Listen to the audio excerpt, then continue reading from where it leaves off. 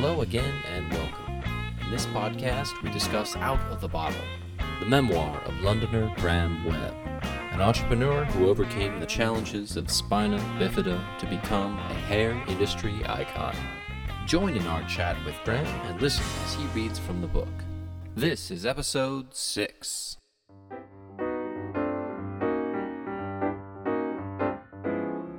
And we return to our chat with Graham Webb. Hello, Graham. It's easy to understand that being a businessman requires a knack for relationship cultivation. In the hair and fashion industries, it must be especially important, particularly with the media. Dealing with journalists that you get to know, certainly on a local level, it's almost always been a kind of quasi-friendship as well as a business relationship. They need to get to know you, you need to get to know them. You go out to lunch, you do end up meeting their kids or they end up meeting yours, and you naturally ask about theirs back and forth. It's not all about, hey, I've got a press release, will you run it? It doesn't work like that. And there was a lady on the local newspaper at the time, the Kentish Times newspaper, and she was the woman's page editor. And although much of the year I would be trying to get stuff onto her page, there would sometimes be occasions where her advertising department would contact her at the last minute to say an advertiser has pulled out, and could she find somebody to editorially fill the page, even though it was the sort of newspaper that happily had no connection with advertising and editorial. They were correctly separate. If you took an ad, she wouldn't run an editorial. But sometimes they'd need to fill the page because there'd be a hole in it after an advertiser pulled out. So I got on very well with Lucy Toomey, and she always could count on me with coming up with something if she needed it. And one day she said to me, I'm moving to Australia with my family. My husband's got a job down there. And that was it. We kept in touch with each other for a little while, but it kind of dwindled. And then about 6 years later, my Graham Webb team were undertaking a tour of Australia. We were doing big hair shows all the way from Perth to tropical Queensland, all the way around Australia. And I was flying from Perth to Adelaide, and I bought the newspaper, The Australian. And I'm sitting on the plane, reading The Australian, and suddenly there's this big article by Lucy Toomey, Twomey. I mean, it wasn't like sort of Smith. It was a slightly unusual name. So when I got to Adelaide with my antennae up, I rang the Australian editorial office, I think it was in Sydney, and I asked if I could speak to Lucy Toomey. And news desks are often busy places with people that didn't really want to pick the phone up. They haven't got a lot of time.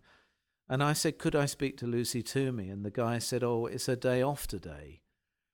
Oh, my name's Graham Webb, and I could tell by then he wanted to move on. And I had to speak quickly and try to get him to appreciate that was this the Lucy Toomey that came from England that I used to know.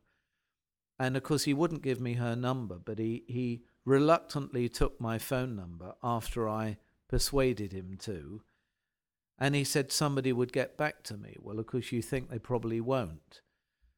And about an hour later my phone went in my hotel, and it was, this is Lucy Toomey. Is that the Graham Webb from England?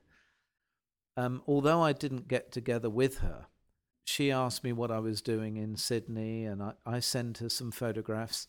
And about a week later, by the time I'd got round to Brisbane, right round the other end of Australia, there was a huge article on me in The Australian, the national newspaper of Australia. And it was just such a fantastic feeling that the relationship I'd built between my small salon at the time and her relatively local newspaper in southeast London, that relationship grew into me having been in Australia on tour and her with a big major newspaper and her feeling that was empowering enough to run this article on me. That anecdote really speaks to the pitfalls of short-sightedness, doesn't it? And the advantages of knowing people at a variety of professional levels.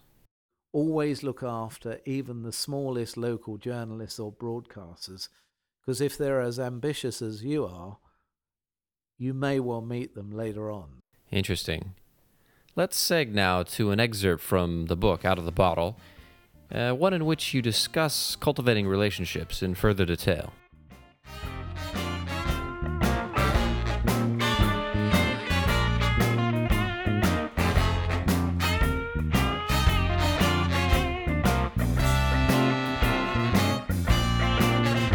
I think it was those years in sales, first selling rice pudding and then shampoo, that nurtured the self-esteem that eluded me in my early life.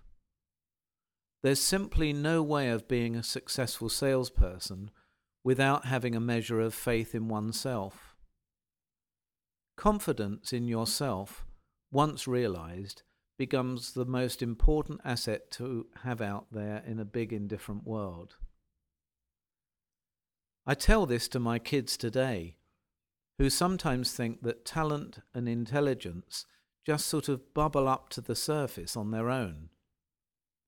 But the way I look at it is this: if you don't feel confident about yourself, why should anyone else believe in you? And if you want to set the world on fire, you ought to appear to others as a person who has a flame burning inside. When my eldest son, Roderick, was planning to go to Argentina for his Oxford University year away, I'd been invited to a Confederation of British Industry conference about doing business in Argentina. "You should go instead of me," I told Rod, "and I'll pay for the ticket, but here's what I want you to do." I gave him my Graham Network Web guide to getting the most out of one of these meetings. "Get there early," I told him, "and get a list of the attendees. This way you'll know who else is there, and perhaps there will be somebody there who will be good to know. Here's your chance to meet that person in a situation that wouldn't be as awkward as phoning out of the blue. Getting there early is your best chance for conversation. There are fewer people vying for attention, and people, especially Brits, are usually a bit awkward and nervous when they first arrive. This is a good time to talk to other attendees without being interrupted. It's also easier earlier on to talk to the speaker at the event. Once the speaker finishes his or her talk, everyone else will have questions and comments or want to shake hands, and it will be jolly hard to get a word in. And finally, if the speaker takes questions, make sure you have already thought of a good one, and be ready to shoot your hand up immediately when the chairman invites questions. When you're called upon, first give your name, why you are there, and anything else that you'd like everyone to know about you. The question, particularly what you say before you actually ask it, is the best way to introduce yourself to the rest of the audience. I would have various approaches to this. For example, if I were in a meeting of big business people, I wouldn't introduce myself as a hairdressing salon owner. This, despite what we in my industry know, might turn them off, making them think I'm a lightweight in their midst. So I would say, I'm part of the $3 billion a year UK professional hairdressing industry. That just might get more of their attention. But often I would opt for humour. Hello, I'm Graham Webb. I'm a follicle engineer in the £3 billion professional hairdressing industry, and I specialise in cutting waste and trimming overheads. The important thing I tell my kids now is not to be afraid to sell yourself in a friendly, positive manner. Make an impression on people with your personality. It always helps to make good impressions on anyone you meet, because you just never know what life holds or who will play a role in your success further on down the road. But more importantly, I think, being positive and outgoing is a better way to live. And building bridges to people rather than burning them seems like a really sensible way to go about life. We're all in this one time, with the possible exception of reincarnation enthusiasts such as Shirley MacLaine and our dear family friend Helen Reddy. So we might as well make it easy on each other. I never imagined that I'd be back in salons after I'd taken the job with the Bovril Group Marketing Rice Pudding Company in 1967. But when I took the sales job with Weller, I found myself back in that world again. Weller had me teaching hair colour in its London studio on some days, and on others I would be selling Weller products to various salons. It was completely different for me, walking into these salons as a salesperson rather than as one of the hairdressers. It suited my personality more. I had become, in this reincarnation, a person of importance for the salon owner, a person outside his control. It changed my view of the salon. Selling to salons gave me a measure of freedom and a new appreciation for the business, seeing it for the first time as a salon owner would.